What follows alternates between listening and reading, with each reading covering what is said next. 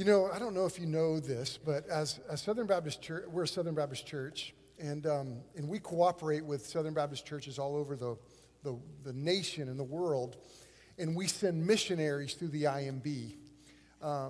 Next week, John Brady's coming from the IMB, and I'm so excited that he's in our church. I do hope that you make that a priority next week. But one of the people groups that we minister to are the deaf. And I don't know if you know this, but you are a part of sending missionaries to deaf peoples all over the world. And it's just really cool that we get to be a part of that. I'm so grateful for that reading of Scripture today. Also, I want to say one more thing in regards to commercial, if you will, before we jump into our parable. If you're a parent of a teenager, and I hope that you've received our email that we sent out last week. And I just wanted to remind you about our meeting tonight at 6 o'clock. It's right over next door in the fellowship hall.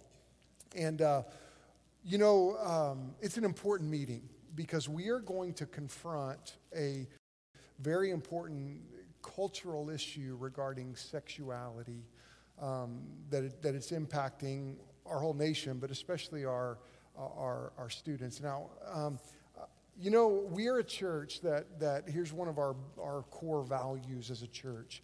We believe that the Bible is authoritative. Now, here's what I mean by that. That God's word has authority it's in our lives. And so whenever we come up against a belief that is contrary to Scripture, we are compelled to change our beliefs to line up with the Word of God. Whenever we find a practice that is contrary to Scripture, we're compelled to change our practices to line up with the Word of God. And that's where we stand as a church. So I do hope, parents, that you make that a priority tonight at 6 o'clock. If you're a parent of a teenager, and if you're our teenager, we hope you come. Now, I'm thankful for the record that we have of Jesus and his teachings. If you have your Bibles, turn to Luke chapter 7. That's where we are today. And Luke chapter 7 is a really interesting parable. And it's a record of one of those moments that Jesus taught and interacted with people. And wouldn't it have been cool to have been able to see that in real time? I mean, Matthew 9 is one of my favorite passages of Scripture. And actually, on the last Sunday of the year, we're going to look at Matthew 9, 35 through 38. And it's such an incredible passage, and it's one I've always thought about because Jesus saw the crowds, and he was moved with compassion, the Matthew 9 says. And he was compassionately teaching, and people that heard Jesus teach said, "Man, Jesus, you teach like one with authority. You have power when you teach." And they were fascinated at Jesus' teaching. And I just think it would have been cool to be one of those that were in the crowd to hear Jesus teach. And I've thought about the crowd. I wonder what they were like. I wonder what they were dealing with in the crowd. I wonder what their fears were, their worries were, their concerns were. And Jesus got in front of those crowds, and he saw the crowds. And when you look at this, the story of Jesus and his teaching, one of the groups of people that were in the crowds were the Pharisees. He was often having these interesting conversations with Pharisees. And it's kind of funny to me because often you find that when Jesus was in the presence of the Pharisees, he would address what they were thinking. Now, I don't know if you've ever, that would kind of mess you up a little bit, right? If you had a friend that you're hanging out with and he could always tell you what you were thinking, you'd change the way you're thinking, wouldn't it? How many of you are glad that I don't know what you're thinking right now? Okay? You want to raise your hand? I don't know what you're thinking. But the truth is Jesus had that ability to be able to address what they were even thinking. And this is one of those moments. Now, it's important before we jump into this parable and this story that we understand a little bit of the first century culture. Because it wasn't uncommon for these banquets or these dinners that would be taking place in the first century to be in these spaces that other people had access to. And so here we have Jesus at the house of Simon, And just like kind of today, if people in a culture heard someone famous was going to be there, they would kind of go and see if they could get a glimpse of the famous person. It's kind of what happened here because Jesus was well known. People were flocking to him. People were wanting to hear him teach. And so then in Luke chapter 7, verse 36, one of the Pharisees asked him to eat with him. And he went into the Pharisee's house and reclined at the table, verse 36 says. So let's get this concept. They didn't have tabletops like this, where they're sitting in chairs like this. The culture was they would recline at the table. And so they would just kind of lay on their arm, and it was a really short table. And that was just the culture. So these important figures, the people that were invited to the dinner, are reclining at the table, but people are walking by, and there's access. And then look at what happened.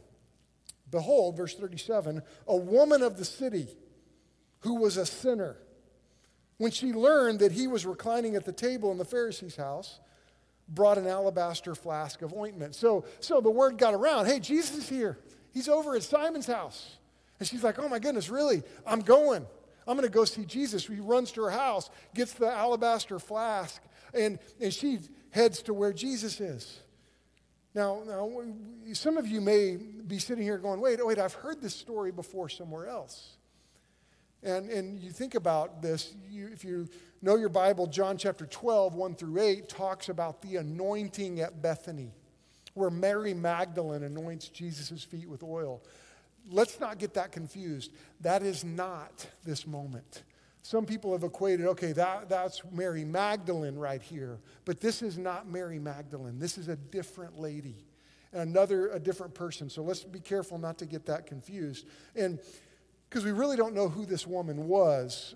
But one of the things we do know is that she was a sinner. She had a reputation. She was, but not only that, she was a repentant sinner.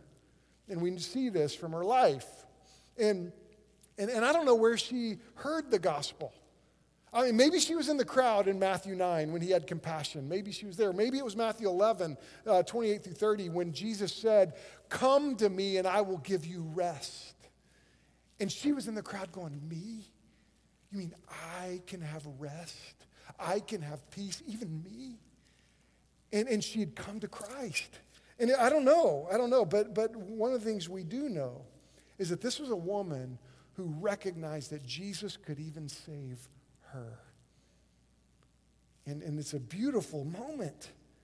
Now, there's another cultural issue that's interesting because it was not normal for a Jewish rabbi, and Jesus was a rabbi, it was not normal for him to engage women, especially like this in public.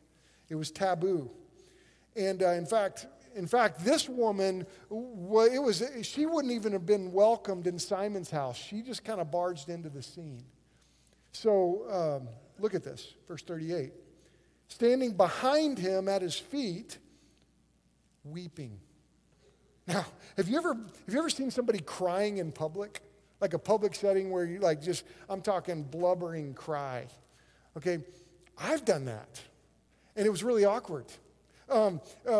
Years before I came to be your pastor, we had this experience. Robin and I went to New York City, and it was just she and I, and we had this experience that was very difficult. It was an interesting experience. And I'm not going to go into it right now because I just don't have the time to tell you. But I was really burdened, and I was really struggling, and I was wrestling with this call to pastor even. And it was just a really interesting moment in my heart, in my life. It was a spiritual battle in my life. And we had gone on this Sunday, we were there over a Sunday, and we went to the Brooklyn Tabernacle. And we were late to church. And when we were late, it was really awkward because the usher goes, well, here, I got a seat for you. And they escorted there were three of us. One of my former students was in New York City. We'd met him, and we'd gone to the Brooklyn Tabernacle together. They escorted us to the front row. So I'm on the front row of the Brooklyn Tabernacle, and the worship starts. And I'll tell you what, I started crying. Like not just like, not that kind of crying. Like crying. And Robin's going, honey, are you okay? I mean, she's like thinking institutionalized counseling at this point. I mean, she's like, this is like blubbering, crying, and it was awkward. And you know, people noticed. The pastor, Jim Cymbala, was preaching. He noticed. I mean, because they couldn't help but notice. The people in the choir noticed. It was awkward. That's what's going on here. She's weeping at this dinner. So people are like, it's kind of uncomfortable, you know? It's kind of like weird a little bit. And then, look what she does.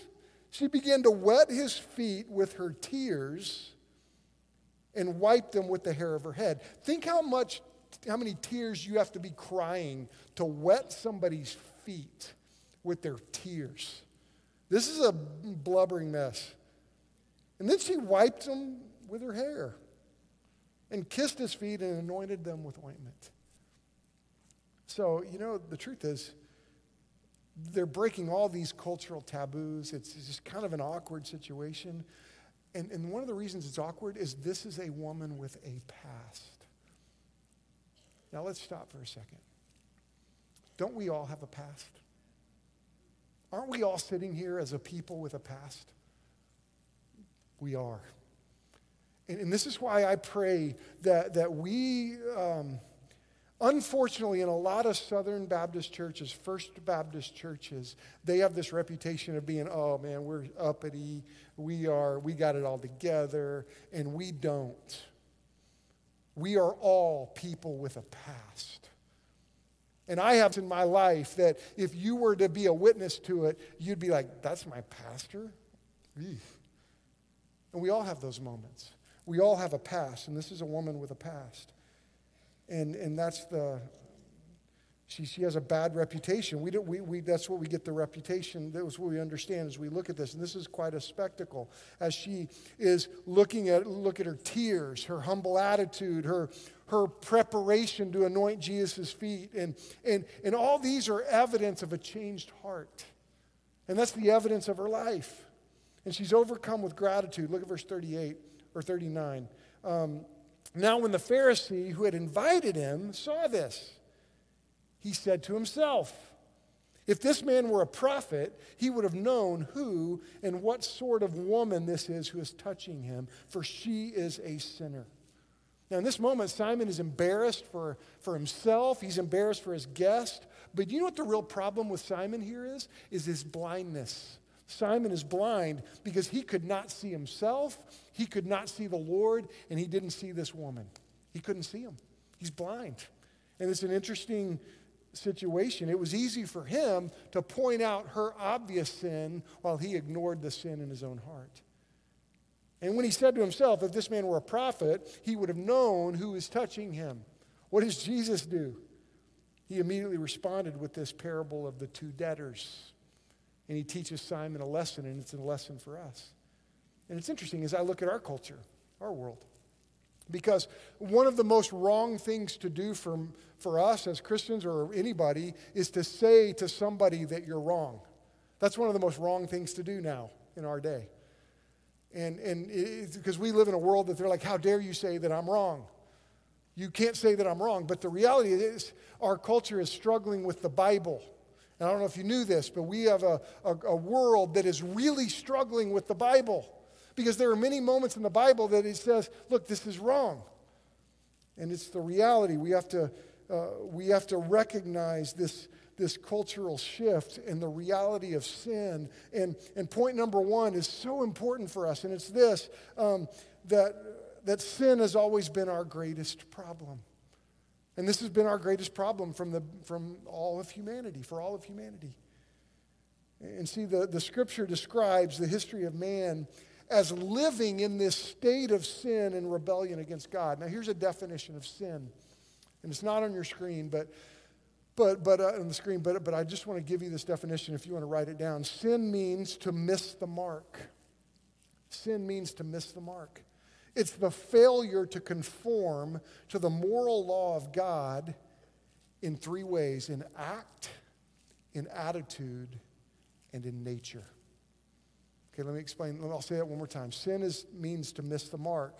It's the failure to conform to the moral law of God in act, attitude, and nature.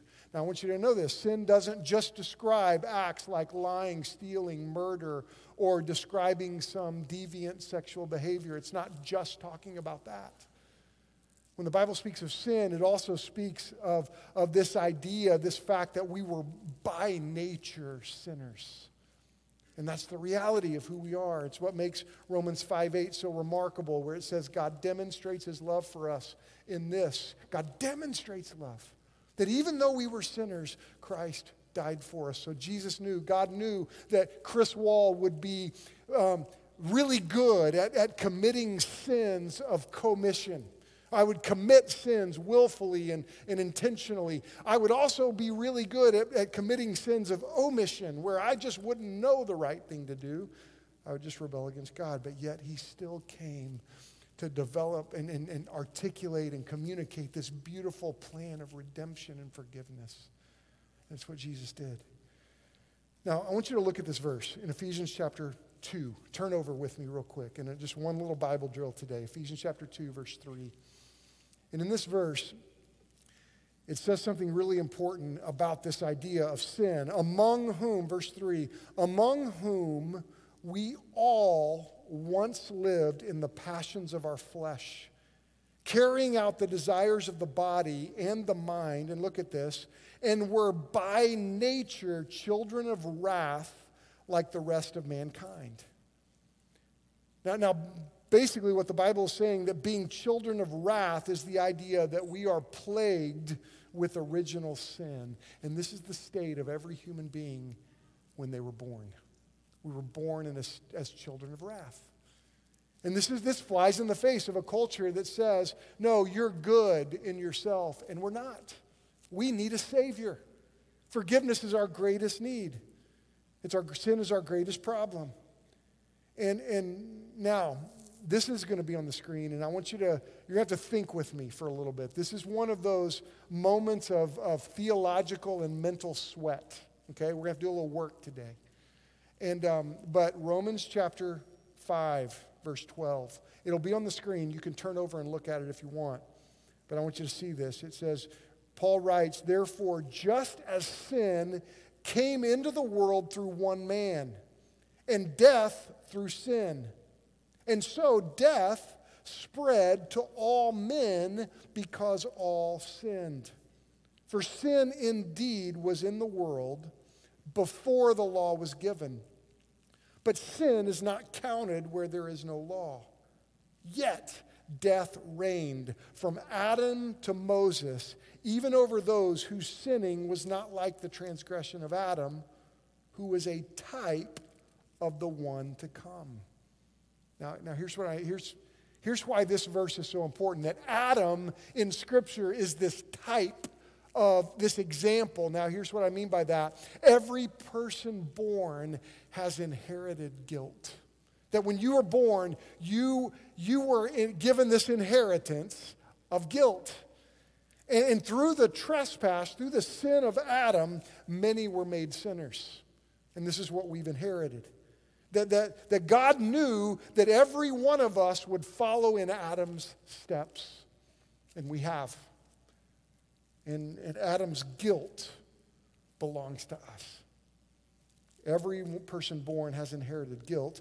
But also I want you to see every person born has inherited corruption. That in addition to this guilt of Adam's sin, we have this kind of original pollution that's in our lives, this sinful pollution. And that's the state of man. And by nature, and this is important, by nature, we are naturally rebellious to God. And that's our nature. And we get this. If you have kids in your home, I didn't have to train my kids to be selfish. They came by that naturally. I didn't have to convince them that the world revolves around them. They got that on their own. It's been my job as their parents to help them see the world does not revolve around them. And see, by nature, we are sinners. And this doesn't mean that we're as bad as we could be. And what God has done, he's given us this desire for justice and this desire for, let's put laws in place. And we have this innate desire because we know that we have a problem. There's a reason that we are naturally drawn to laws in society, because we know, look, we need help with our sinful nature. And this is the reality. The point we need to realize is that even at our best, we are unable to please God. That at our very best, we can't please the Lord on our own. And it's not just some parts of us are sinful and some parts of us are good. It's the idea that our whole being, our whole lives are affected by sin. Now, I want you to write this title down. This is if you want to engage in some serious theological and mental sweat, okay? You ought to buy this book. And it's an old book. John Owen is his name, John Owen. He died a long time ago. He's one of the old guys. And he wrote this book, and I'm going to give you a title. And if you really want to engage in some mental sweat, it's one of those books that you'll have to read it and go, what did he say? I got to go think about that some more. And it's one of those books, and you'll get that from the title. Here's the title of his book: The Nature, Power, and Prevalency of the Remainders of Indwelling Sin. Isn't that a good title? Let me give it to you one more time. I want to challenge you. You got to look at it. The nature, the power, and prevalency of the remainders of indwelling sin. You could probably just Google John Owen and find it, but that's the title. But what's interesting is to summarize his part of his idea, it's a lot, but to summarize it, he talks about like sin is like a fire in us. And it's in a little room in your house, in your heart. And when it gets in your heart and your house, what happens is that fire cannot be contained. And it will end up destroying all of you. It's like the Quigleys in our church. They are members of our church, and a couple of years ago, they live in my neighborhood. A couple of years ago, a little lightning bolt struck their house. And guess what? A little fire started in the attic, and it destroyed their entire home. That's what sin does in us. It starts little, but then it grows, and it is destructive. And one of the things I pray we don't ever forget is sin is our greatest problem. And we got to see this. And you know, as Jesus was at Simon's house, he is communicating this incredible truth that all people are sinful towards God. All people are. And this is one of the places that Simon, this Pharisee, he missed the mark. Now, point 2 is important. Self-righteousness is an important temptation to battle. And one of the things that we have to do as followers of Christ, and not all of you in this room are followers of Jesus. I mean, if you don't, I would doubt that if Jesus came back right now, some of you might be left. And it's my prayer that today's a day of salvation for you. But I'll tell you, those that know Christ, self-righteousness is a temptation that we've got to battle here. Look at how Jesus responded to Simon in verse 40. And he answered him, Simon, I have something to say to you. And Simon says, say it, teacher. In this awkward situation, you get it? You feel it? This lady's bawling, he's at Jesus' feet, crying over his feet, kissing his feet. The perfume's going through the auditorium. I thought about doing that. I wonder if we should just release fragrance through the whole auditorium, but people would probably get sick, so I didn't want to do that. But imagine this. Jesus said, hey, Simon, I got something to say to you. All right, say it, teacher. He goes, a certain moneylender had 2 debtors. One owed him 500 denarii, the other 50. Essentially, that's like a year's wages versus a month's wages, both a significant amount of money. But one owed a whole bunch, one a little. And when they could not pay, he canceled the debt of both. Now, Simon, which of them would love him more? I mean, Simon's going, okay, Jesus got a little story here as this awkward moment's going, okay. Well, what does he say? I can see Simon looking at this lady, looking at Jesus, trying to hear what he's saying. Well, the one I suppose whom he canceled the larger debt. And I can see Jesus looking at Simon going, look, you're a teacher. You're a Pharisee. You suppose? Really? Suppose? And I can see Jesus, I think he was a little more, I think he knew what was going on. I can see Jesus being, I don't know if he was smart aleck here. I don't know if Jesus is smart aleck. I probably would have been. But he says, you have judged rightly at the end of verse 43. Verse 44, then turning to the woman, he said to Simon, do you see this woman?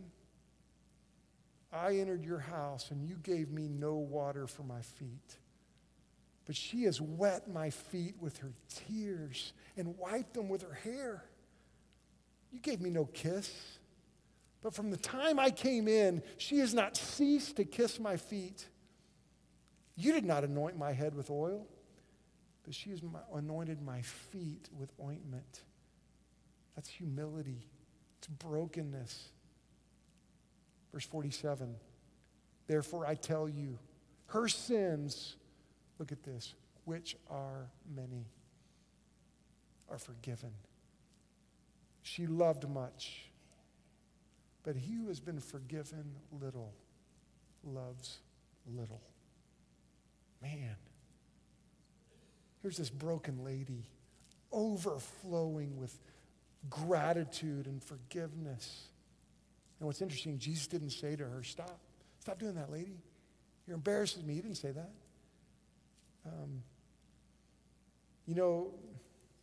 This Pharisee, Simon, he thought he understood forgiveness.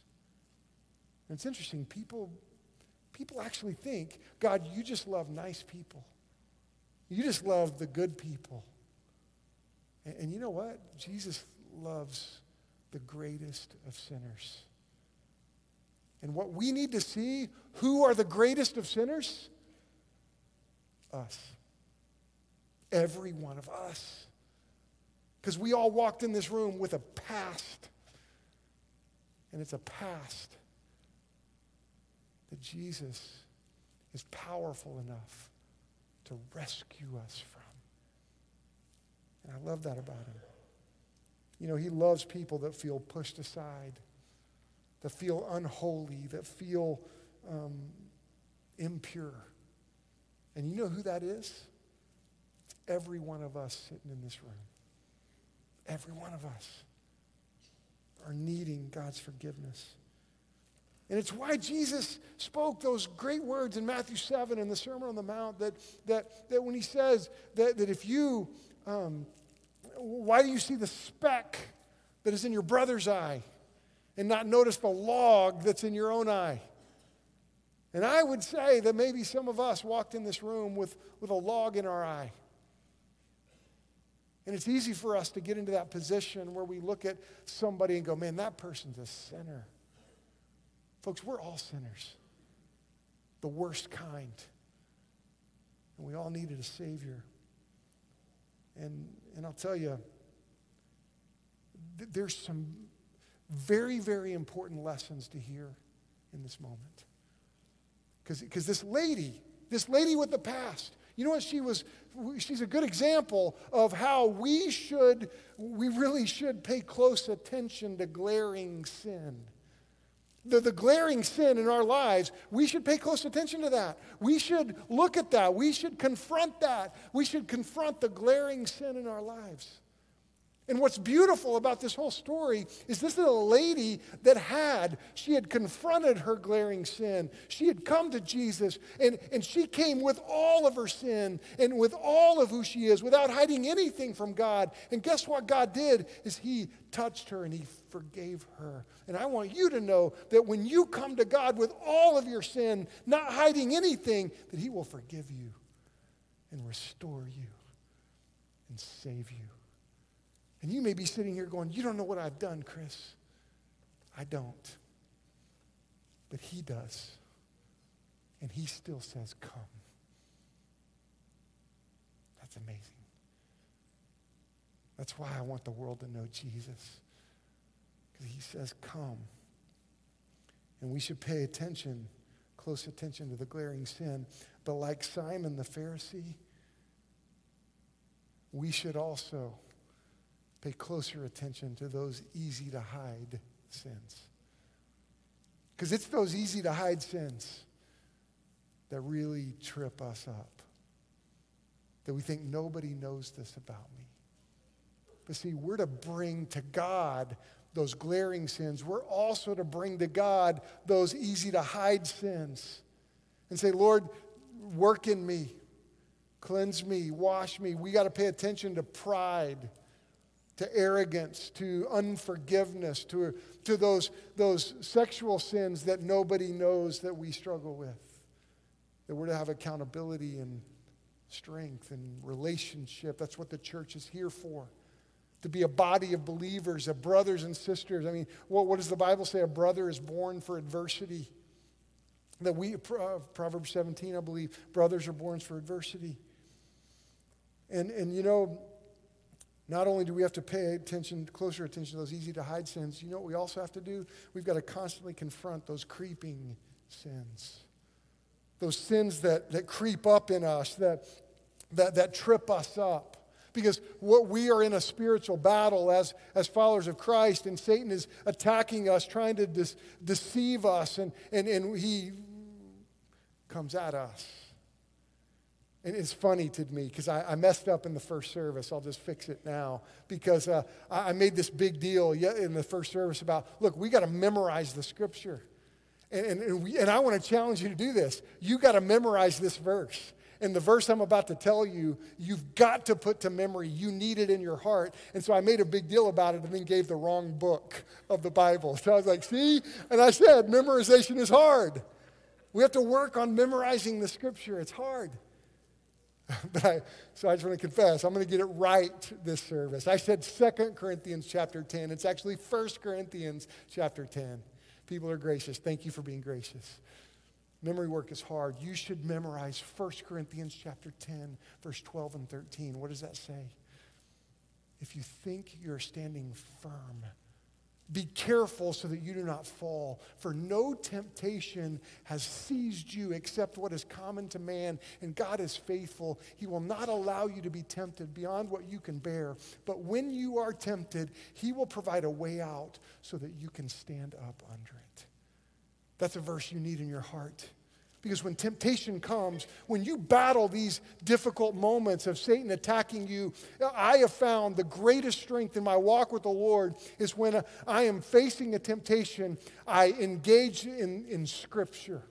And the sword of the Spirit, as Ephesians chapter 6 says, it's one of the best offensive weapons. And I'm telling you, I have seen incredible help in my life as I'm facing a temptation, and I've quoted that verse out loud, and God has helped me see the door of escape from temptation that he always provides. I want to challenge you to memorize that. 1 Corinthians 10, 12, and 13. Because we got to confront sin in our lives. And that's what Simon wasn't doing. And look at what Jesus said next, verse 48. Jesus looks at this woman. He just said, Simon, if you've been forgiven much, you love much. If you're forgiven little, you love little. And he said to her, look what he said to her. Your sins are forgiven. Then those who were at the table with him began to say among themselves, who is this? Who even forgives sins? And he said to the woman, your faith has saved you. And don't miss the big thing here. Go in peace. You may be here today and you don't have peace in your heart. Do you know that if you came to Jesus today, you could go in peace? That's what she heard. That's what Jesus proclaimed. Your sins are forgiven. It's thrilling to see what happens when people come to Christ. It's thrilling to see that. Man, it's unbelievably thrilling. And you know, there's a glaring moment in our culture right now that I'm like, what are we doing as Christians? We're missing it. Okay, I'll be honest with you, I don't know all the details of this. But Kanye West has come to Christ. That's kind of crazy to me. And here's a bunch of Christians going, yeah, well, that's that guy, man. That's, nuh-uh. And I'm thinking to myself, how brilliant of God to call a guy to salvation like Kanye West, who can walk into some of these Hollywood places that I would argue needs Jesus just as bad as I do. And just like we're called to Tulsa and to interact with people that we know, God's called Kanye West to salvation, and he's going to interact with the people that he knows. And so let's be careful not to just throw rocks at a guy like that in our culture and say, praise the Lord that this man got saved. What a miracle that Kanye West got saved. But it's just as big of a miracle that Chris Wall got saved. Now let's be clear as we look at this. This is important. An important question, how is this lady saved? How is she saved? Well, Jesus said it. It's really big, and we got to catch it. She was saved by what? Her faith, not her works. It's easy to look at her and go, well, she was really sad. You know, she had this expensive ointment that she anointed. See, she's saved. No, that's not how she was saved. Point number 3 is important. Salvation is only possible through faith. That's how we get saved, is faith in Christ. Not works, not efforts. I mean, Jesus, we think about Jesus, he performed some big miracles. I mean, he turned water to wine at a wedding. Remember that centurion leader that said, hey, if you just speak, my daughter will be healed. And Jesus healed his daughter just by speaking. It was miles away. Jesus raised Lazarus from the dead, even though he stunk. He'd been in the grave 3 days. He was already smelling. And Jesus said, hey, come forth. Go, I'm glad you raised from the dead. Go take a shower, Lazarus. He did some big miracles. But you know what the greatest miracle of all? The miracle of forgiveness is the greatest miracle of all. Isn't it? Isn't that the greatest miracle of all, that you and I can be forgiven? And where does our confidence in forgiveness come from? Our confidence in forgiveness comes because God tells us so. Jesus proclaimed it, that if you put your faith in Christ, you'll be saved. Now, out of that, after we put our faith in Christ, we're compelled to serve the Lord. We're compelled to be baptized, to tell the world, look, Jesus has saved me. Baptism doesn't save you. That's just water. But it's a proclamation that, hey, I'm a follower of Christ right now, and some of you need to be baptized because you need to tell the world, Jesus is my Savior. You don't get baptized to be saved. It's the condition of the heart. This lady's heart was changed first. And then, you know, we don't give and tithe as a way to be saved. And a lot of people believe that. I don't want you coming to this church thinking, oh, if I come to church, I'll be saved. No, salvation comes through Christ alone. Through what? Faith alone. And we do things like the mission. We're compelled to serve the Lord where we live. And I want us to see something. Forgiveness is available, but it's not automatic. There comes a moment where turn to him. Come to him. Come to Jesus. Is that where you are today? Is your greatest need to be forgiven? Can I tell you, if you will come to him, he will not turn you away. He will not. And maybe God's brought you here on this day for you to settle this in your heart. But also, are you like Simon? Have you been looking at other sins while ignoring your own? Boy, we need to turn to the Lord. And see, what's amazing is his Spirit is at work right now. His Holy Spirit is at work right now. One of my favorite verses is Ephesians chapter 3. Verse 13 and 14. I'm choking today. Ephesians chapter 1, verses 13 and 14. I think it's on the screen. Carl, I think it is. And you also were included in Christ when you heard the word of truth, the gospel of your salvation. Having believed, you were marked with a seal, the promised Holy Spirit, who is a deposit guaranteeing your inheritance. And see, the moment you put your faith in Christ, the Holy Spirit indwells you and leads you and corrects you and shapes you and disciplines you and walks with you. And I want you to know life knowing the Lord. I wish so much I could just grab my heart and just put it in you for a few minutes. To know what it's like to be corrected by the Lord. To be strengthened by the Lord. To be empowered by the Holy Spirit. To be loved by the King of all kings. Not distantly, but up close and personally. Oh, do you know Jesus today? Sin is our greatest problem. And in Christ, it's the greatest miracle because it has come at the greatest cost, which is the God left heaven and came in a miraculous way, being born of a virgin. And then he lived this life that was beyond compare, and he walked the earth, and he did miracles. And then he died willingly on the cross. And as he died, he said, "It is finished." The work was accomplished. And then up from the grave he came.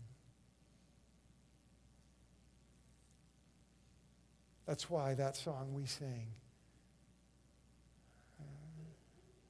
there's power in life, no fear in death.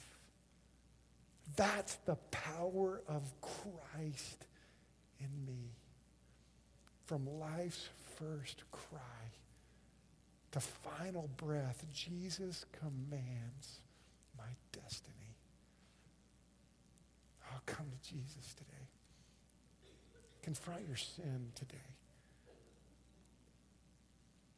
You know, we're going to have an invitation because we are working on practicing moving every time God moves us.